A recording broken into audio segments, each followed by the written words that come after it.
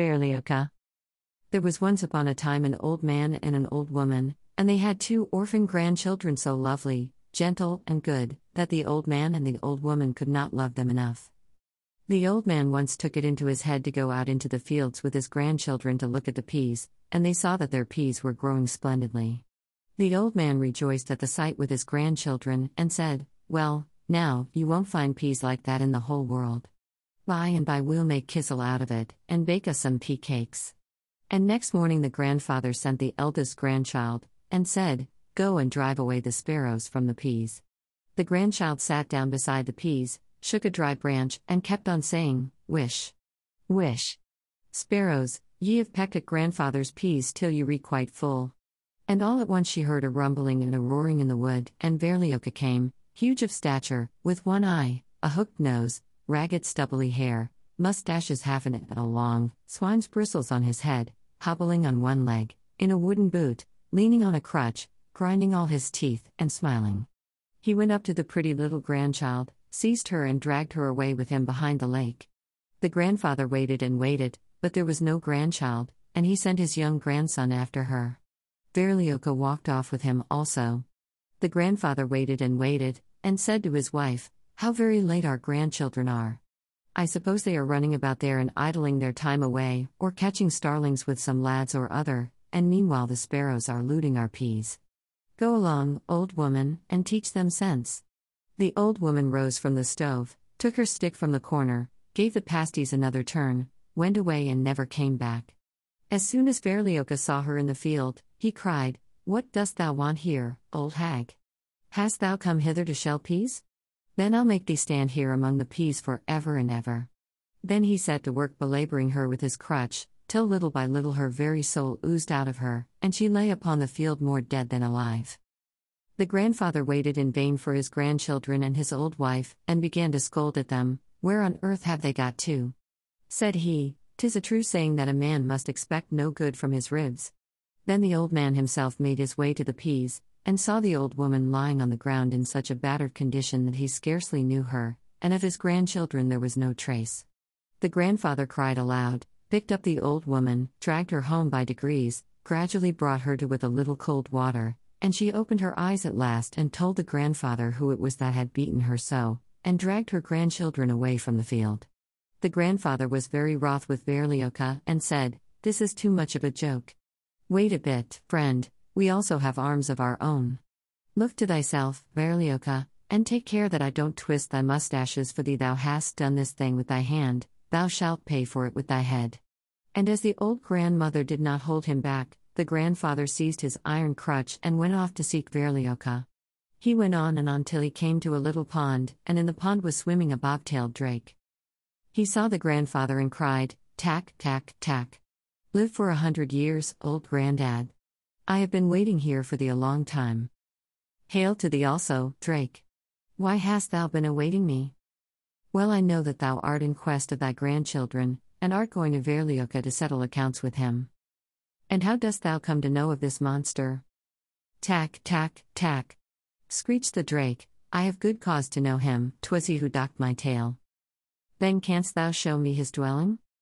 "Tack, tack, tack," screeched the drake, "Here am I but a little tiny bird, but I'll have my tail's worth out of him, I know. Wilt thou go on before and show me the way? I see thou hast a good noddle of thy own, though thou art bobtailed." Then the drake came out of the water and climbed up on the bank, waddling from side to side. They went on, and they came upon a little bit of cord lying in the road, and it said, "Hail, little granddad wise pate. Hail, little cord. Where dost thou dwell, and whither dost thou wander?" "I live in such and such a place. I am going to pay off Berlioz. He has beaten my old woman and carried off my 2 grandchildren, and such splendid grandchildren too. Take me that I may help." The grandfather thought, "I may as well take it, it will do to hang Berlioz with." Then he said to the little cord, "Come along with us, if thou dost know the way." And the little cord wriggled after them just as if it were a little tapering snake. They went on, and they saw lying in the road a little watermill, and it said to them, "Hail, little granddad wise pate. Hail, little watermill. Where dost thou dwell, and whither dost thou wander?" I live in such and such a place, and I am going to settle accounts with Verlioka.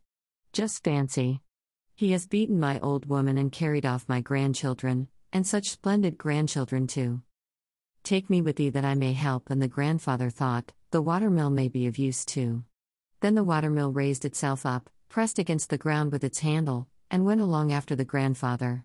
Again they went on, and in the road lay an acorn, and it said to them in a little squeaky voice, Hail, Grandad Longnose. Hail, Oaky Acorn. Whither art thou striding away like that? I'm going to beat Verlioka. Dost know him? I should think I did. Take me with thee to help. But how canst thou help? Don't spit in the well, or thou wilt have to drink up the water thyself. The grandfather thought to himself, I may as well let him go. So he said to the acorn, Roll on behind then. But that was a strange rolling, for the acorn leapt to its feet and frisked along in front of them all. And they came into a thick forest, a forest most drear and dreadful, and in the forest stood a lonely little hut, oh, so lonely. There was no fire burning in the stove, and there stood there a fermenty pottage for 6. The acorn, who knew what he was about, immediately leapt into the pottage. The little cord stretched itself out on the threshold, the grandfather placed the little watermill on the bench, the drake sat upon the stove, and the grandfather himself stood in the corner. Suddenly he heard a crashing and a trembling in the wood, and Verlioka came along on one leg, in a wooden boot, leaning on his crutch and smiling from ear to ear. Verlioka came up to the hut, threw down some firewood on the floor, and began to light the fire in the stove. But the acorn who was sitting in the pottage fell a singing. P. To beat Verlioka come we. Verlioka flew into a rage and seized the pot by the handle, but the handle broke, and all the pottage was scattered over the floor, and the acorn leapt out of the pot and flipped Verlioka in his one eye so that it was put out entirely. Verlioka fell a shrieking, fought about the air with his arms, and would have made for the door, but where was the door? He could not see it. Then the little cord wound itself about his legs, and he fell on the threshold, and the little watermill on the top of him off the bench. Then the grandfather rushed out of the corner and pitched into him with his iron crutch, and the drake on the top of the stove screeched with all its might, Tack, tack, tack. Pitch into him. Pitch into him.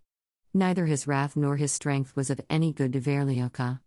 The grandfather beat him to death with his iron crutch, and after that, destroyed his hut and laid bare the dungeon beneath it, and out of the dungeon he drew his grandchildren, and dragged all Verlioka's riches home to his old woman. And so he lived and prospered with his old woman and his grandchildren, and plucked and ate his peas in peace and quietness. So there's a Skaska for you, and I deserve a cake or two also. End of story. Verlioka. This episode is also available as a blog post. Look Food and Cook. Order Russian Fairy Tales ebook at https://anasalina.ejunkie.com. Wish you have a nice day.